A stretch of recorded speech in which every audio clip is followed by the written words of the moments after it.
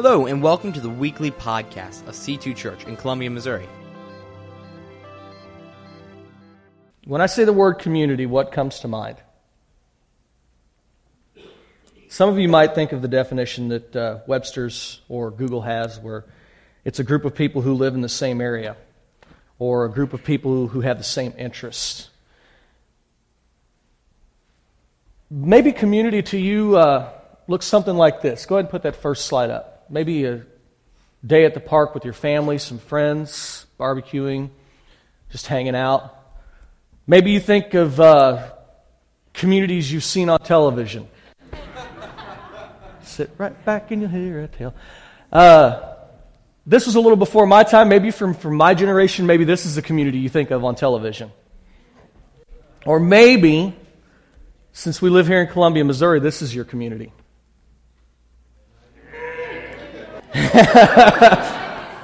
You know, today's Sunday. All of us have to drag ourselves out of bed tomorrow and go back to work. Maybe this is your Monday morning community. If you're like me and a very proud Texan, this is my community. The best community there is. Thank you. Spoiler alert, everybody. Super Bowl Sunday, they're going to be there. What I really want to talk to you guys today about is biblical community. What does that look like, and how do we do biblical community here at Christian Chapel? If you'll turn with me in your Bibles, maybe you've got an electronic device and you've got YouVersion. Open up that app and turn to Acts chapter 2, verses 42 through 47. We'll have it up on the screen as well. I feel like this passage really gives us the nuts and bolts and description of what community truly looks like, biblical community. The verse reads, "All the believers devoted themselves to the apostles' teaching and to fellowship and to sharing in meals, including the Lord's Supper and to prayer. A deep sense of awe came over them all, and the apostles performed many miraculous signs and wonders. And all the believers met together in one place and shared everything they had. They sold their property and possessions and shared the money with those in need. They worshiped together at the temple each day, met in homes for the Lord's Supper, and shared meals with great joy and generosity, all the while praising God and enjoying the goodwill of all people. And each day the Lord added to their fellowship those who were being saved." That's really what biblical community looks like. Amen. Lays it out there, black and white. Here at Christian Chapel,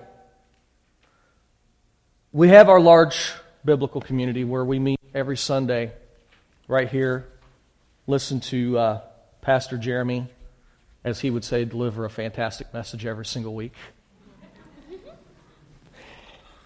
But we also have another type of biblical community, and one that I feel is really fundamental to what biblical community looks like, and that's our small groups, our life groups.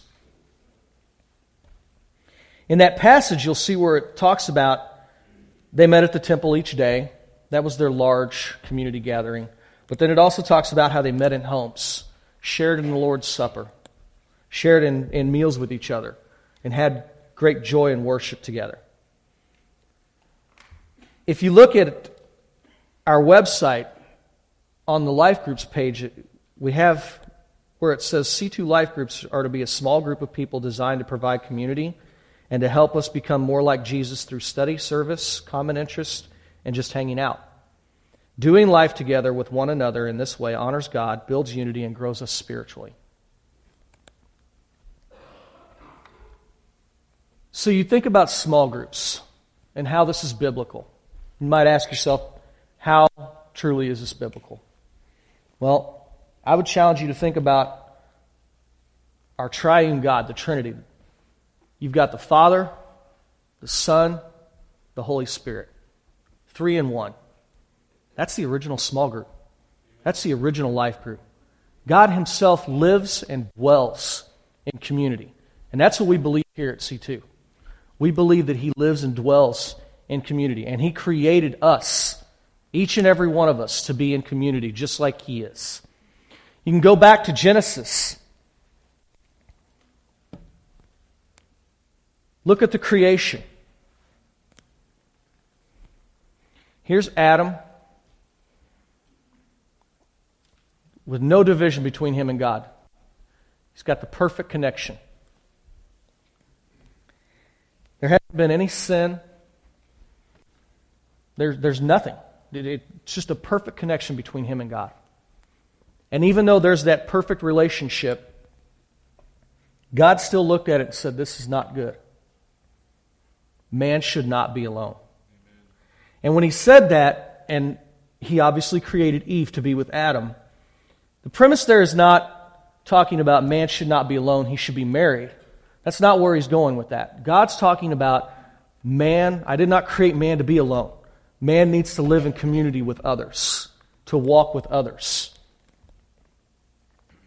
Jesus, even in his time here on earth, he called the 12 to be with him. Christ himself lived in small group biblical community every day. He shared life with these 12 disciples. Every single day they walked together, they prayed together, they ate together, they went to weddings and everything together, walking each and every day. Again in John 17, Jesus at the end of the Last Supper prays to God and says, I am praying not only for these disciples, but also for all who will ever believe in me through their message. I pray that they will all be one, just as you and I are one. As you are in me, Father, and I am in you. And may they be in us, so that the world will believe you sent me. So right there again, Jesus is talking about the community between him, God, and the Spirit in one. And he's praying for all of us to be in community together as one, just as he is in community with God and the Spirit as one. So we're not created to do life alone. We're created to live in life together, to celebrate God's message together, to share it. In Ecclesiastes chapter 4, verses 9 through 12, points out again, 2 people are better off than one, for they can help each other succeed. If one person falls, the other can reach out and help. But someone who falls alone is in real trouble. Likewise, 2 people lying close together can keep each other warm. But how can one be warm alone? A person standing alone can be attacked and defeated. But 2 can stand back to back and conquer. 3 are even better. For a triple braided cord is not easily broken. So again, there's God calling us into community together, to not walk alone, to not try and succeed in life alone.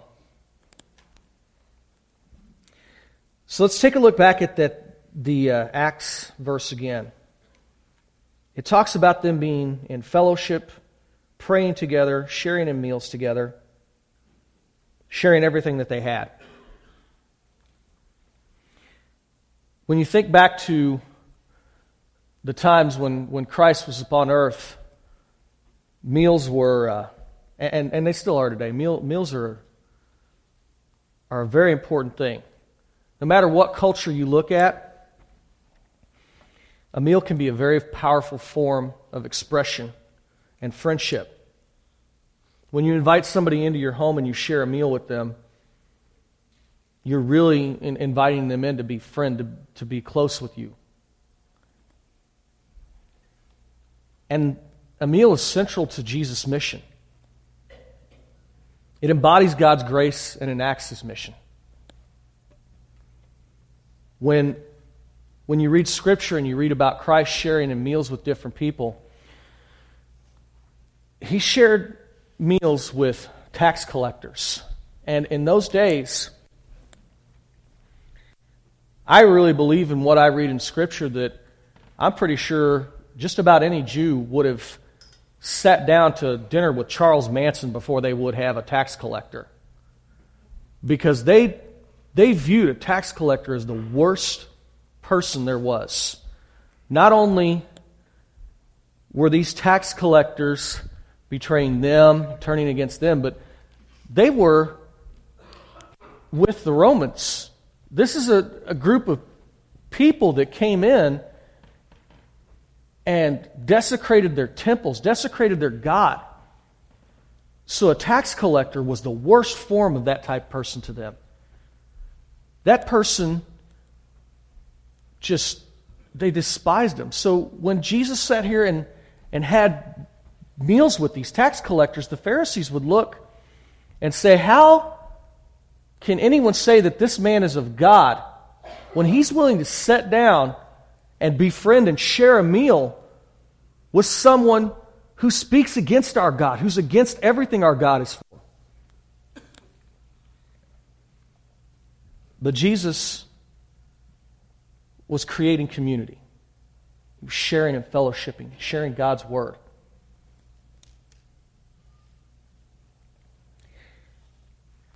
The Scripture also talks about how they shared everything. So not only are they sharing meals, they shared everything. Their possessions. There were those that in the Christian community had been blessed, were well off, they had money. And then there were those, just like in any society today, there were those that were impoverished, were poor. And the people who had been blessed and had more sold their possessions, shared it with those in need. That's community. That is biblical community. They prayed for each other. If you were with us this weekend, we had a conference here at our church.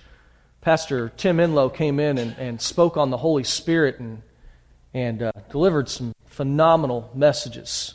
And Saturday night when he was here, he spoke into the prayer in Acts.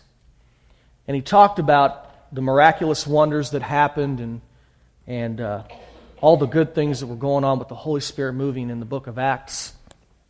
But he pointed out to us that while there were times that there were miraculous movements of the Spirit and things happening in individual prayer, the majority of the Scripture that he referenced and showed us was when there was corporate group prayer. So again, when we pray as a group, it's powerful. Amen. I believe that the prayer of two or more is unstoppable. I myself have been on both sides of the fence when it comes to being alone and in biblical community. When I was younger, I grew up in a house that my mom was a woman of faith, and she taught us about Christ and God's love and all the things that were there. And while I heard that message, I didn't always take hold of it. I believed that there was a God. I believed that Christ walked the earth years ago. But I never accepted and believed that God controlled and was always there. I didn't have faith for Him to take care of everything that was involved in my life. I tried to control things myself. And when I was in high school, my older brother Theo went through a real severe time of depression. And one morning we got a call that he had gone missing. He left a note, and in that note told us that he couldn't go on, that he was going to take his own life.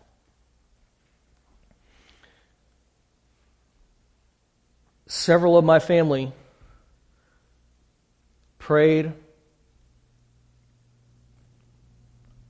lifted up their prayers, and I thought it was, myself, I thought it was silly. I thought, what's God going to do?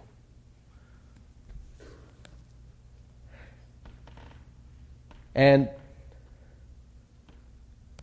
we did end up losing my brother. He did commit suicide. My thought was, I'm right. God didn't do anything. and I spiraled. I had no one to help me understand how God could let this happen, to help me read the Word and know that God was still in this situation. I went through a really bad time. And having experienced that, I know we're not meant to walk alone in times like that. On the flip side to that, another moment in my lifetime, if you were here last year, I gave a message, shared my story of what we went through with my daughter. She was born just as normal as any child could be.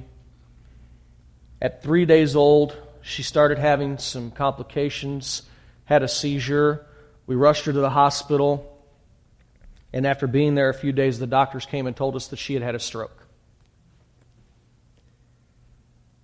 They didn't give her a chance to live. They may not have flat out come out and said that, but we knew they weren't giving her any hope. And they basically told us that if she did live, she'd be blind, she wouldn't function. And while that was devastating, I didn't spiral this time. And the reason for that is because we had our church community.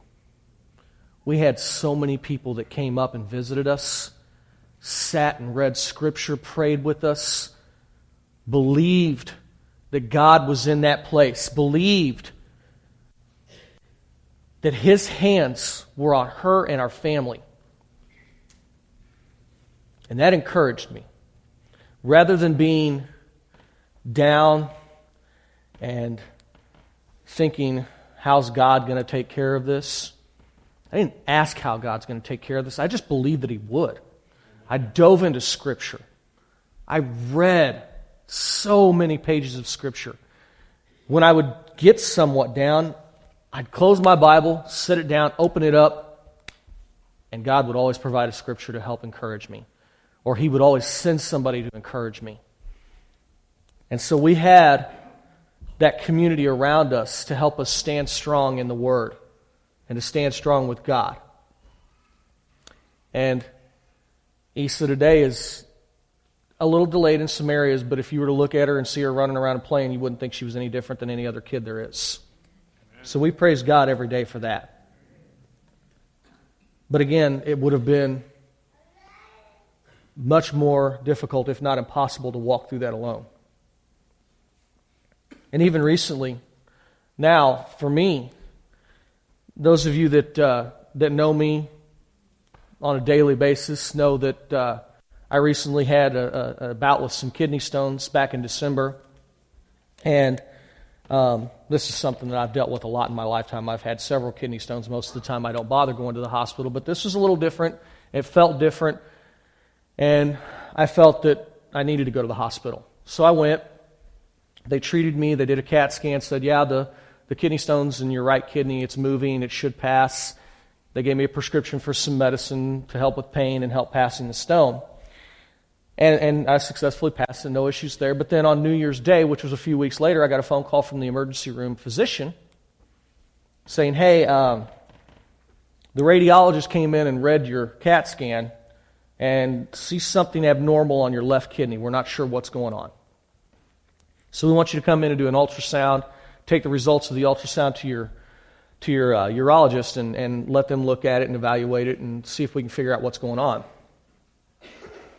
So I went to my urologist and again, like I said before, I've dealt a long time with kidney stones. So I've had several CAT scans and different things like that. And several years ago, they diagnosed me with having some cysts on my kidney, which were no big deal. They were on the outside of the kidney and they weren't any harm.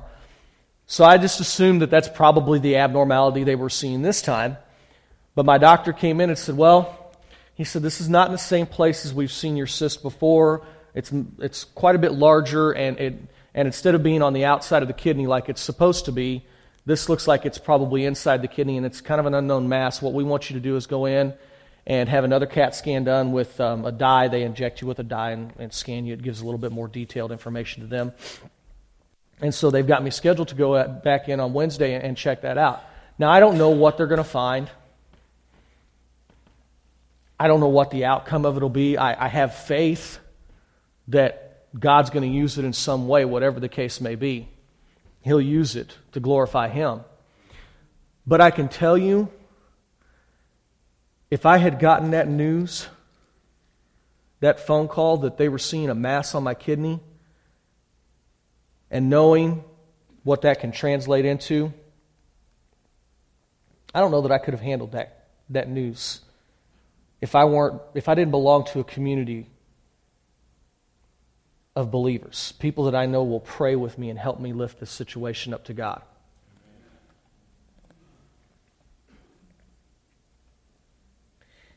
The church, and when I say the church, I'm not talking about the building we're sitting in right now.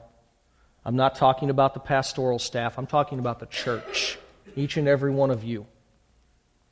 The church itself should be designed around community. Acts chapter 6, verses 1 through 7 tells us this. It says, "But as believers rapidly multiplied, there were rumblings of discontent. The Greek-speaking believers complained about the Hebrew-speaking believers, saying that their widows were being discriminated against in the daily distribution of food. So the 12 called a meeting of all the believers. They said, 'We apostles should spend our time teaching the Word of God, not running a food program. And so, brothers, select 7 men who are well respected and are full of the Spirit and wisdom. We will give them this responsibility. Then we, apostles, can spend our time in prayer and teaching the Word.'"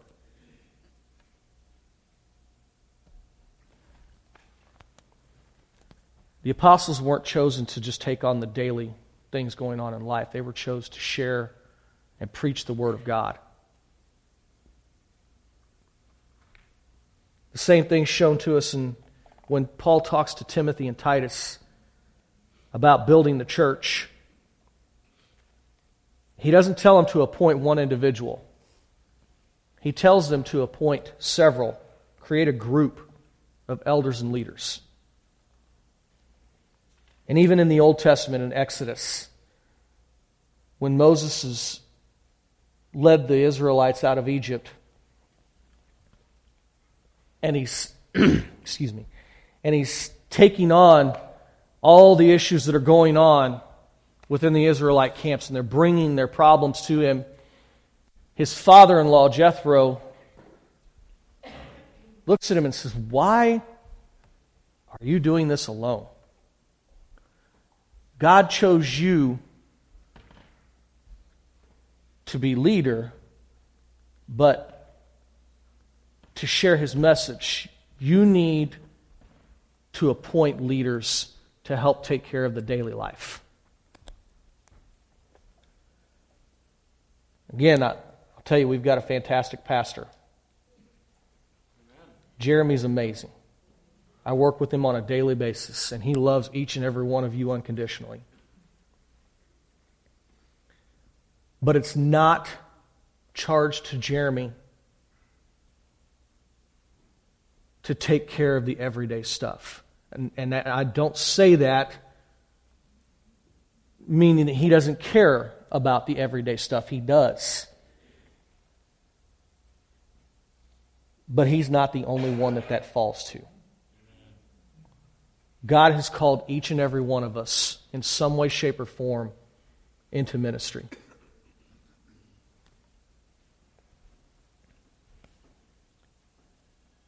So we rely on life group leaders. These are, when I say leader, I know sometimes that word can be intimidating. And when it comes to our life groups, we're not asking our life group leaders to be theologians, to teach Scripture when there's a gathering of these people. When there's a life group gathering, we're not asking you to, preach. What we're asking you to do is to facilitate an opportunity for community to come together, for us to share God's message, for us to share each other's burdens, to pray with each other. That's what a life group leader does.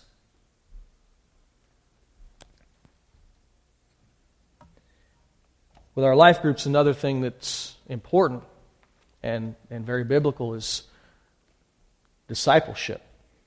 Amen.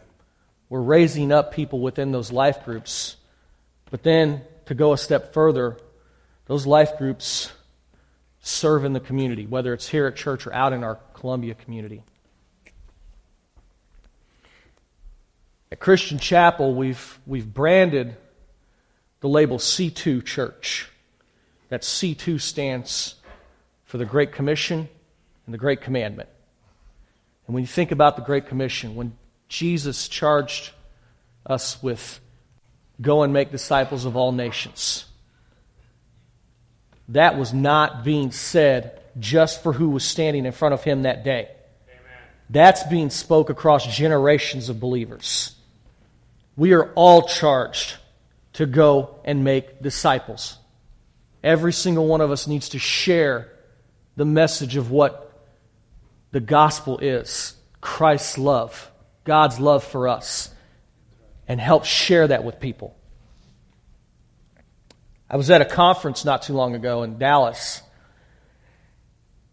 and a pastor there that was speaking did an exercise with us where he had us pull out a piece of paper. And he said, draw in the middle of that paper a circle. Now around that circle, make 8 lines, 3 on top, 3 on bottom, 1 on each side. And he said, I'm going to give you a minute, and I want you to, on that paper, imagine that circle is your house, and I want you to fill in every single one of those spaces with the name of one of your neighbors. So he gave us a few minutes. We started filling it out. And then he asked a question to which the response astonished me, and I'm sure probably most of the people in that room. He said, now I want each and every one of you, if you were able to fill out 6 or more of those spaces, raise your hand. Now this is a conference of church leaders and pastors, and out of everybody in that room, I would say less than 20% of the people there raised their hand. So he says again, okay, let me shorten that list. If you were able to fill 3 or more out, raise your hand.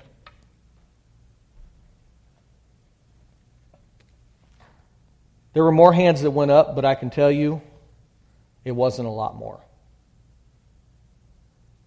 3 or more?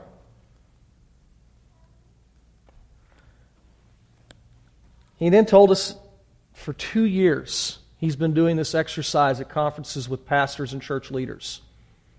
And in those 2 years, in every single room and auditorium that he'd ever been in through those 2 years, he would guess that not more than 40% of hands ever went up.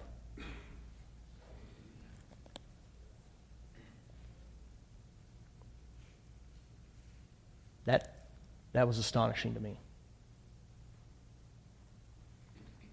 I looked at my list, and when I say this, it's not to brag or say, yeah, I was able to do it.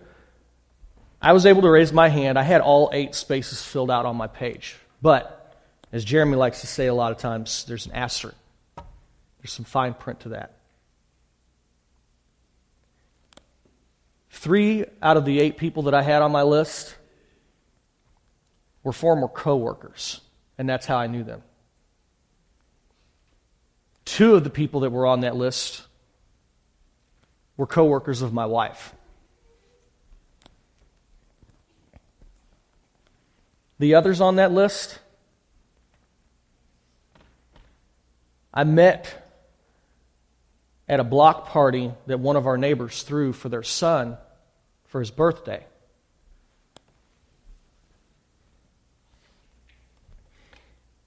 In getting to know these people, the family that threw the party, learning their story, I came to find out that they don't belong to a church. They don't belong to a Christian community. But yet, they were the ones who took the initiative to create space and time for our neighborhood to come together in community. And I asked myself, why did I have to wait for someone who doesn't belong to a Christian community and may not know the gospel or the message of God? Why did I have to wait for them to come to me and invite me out of my house to share in community with them? That is not what we're called for.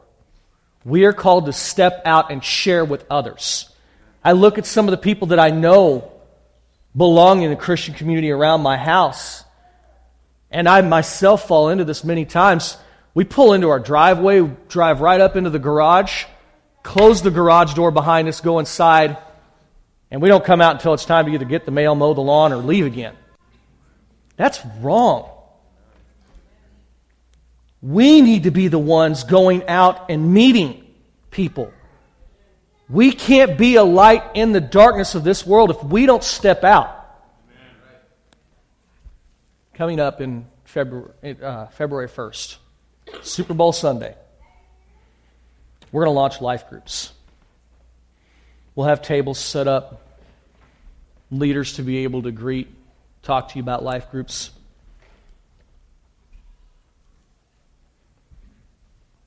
Come and check it out. Don't live life alone. If you're not involved in a life group, get involved in one. Maybe you're involved in a life group already, or you've checked out several life groups and you keep saying to yourself, it doesn't fit me.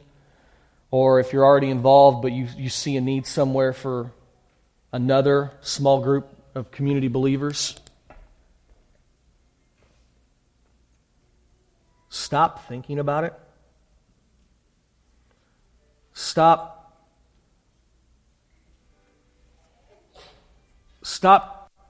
thinking that somebody else needs to step up and create that group. If you've had it on your mind, take a step out and decide to lead a group yourself or with another person. God is not honored when we're in our comfort space. He's not calling us to be comfortable. Amen. When you're in your comfort spot, you're honoring yourself.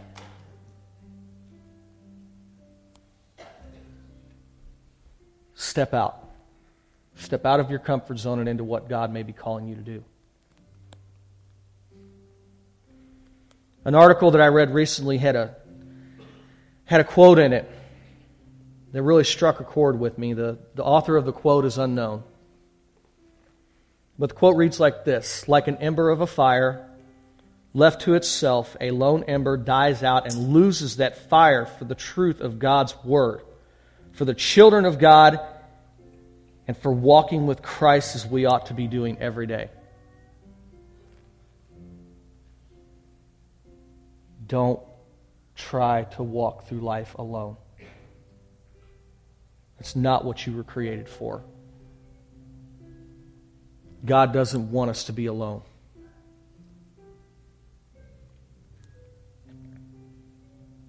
Through the articles and scripture and videos that I've watched and studied preparing for this message, kind of built my own short definition of biblical community. And it reads like this: people who love each other are united through common joy, sharing and living the story of Jesus Christ.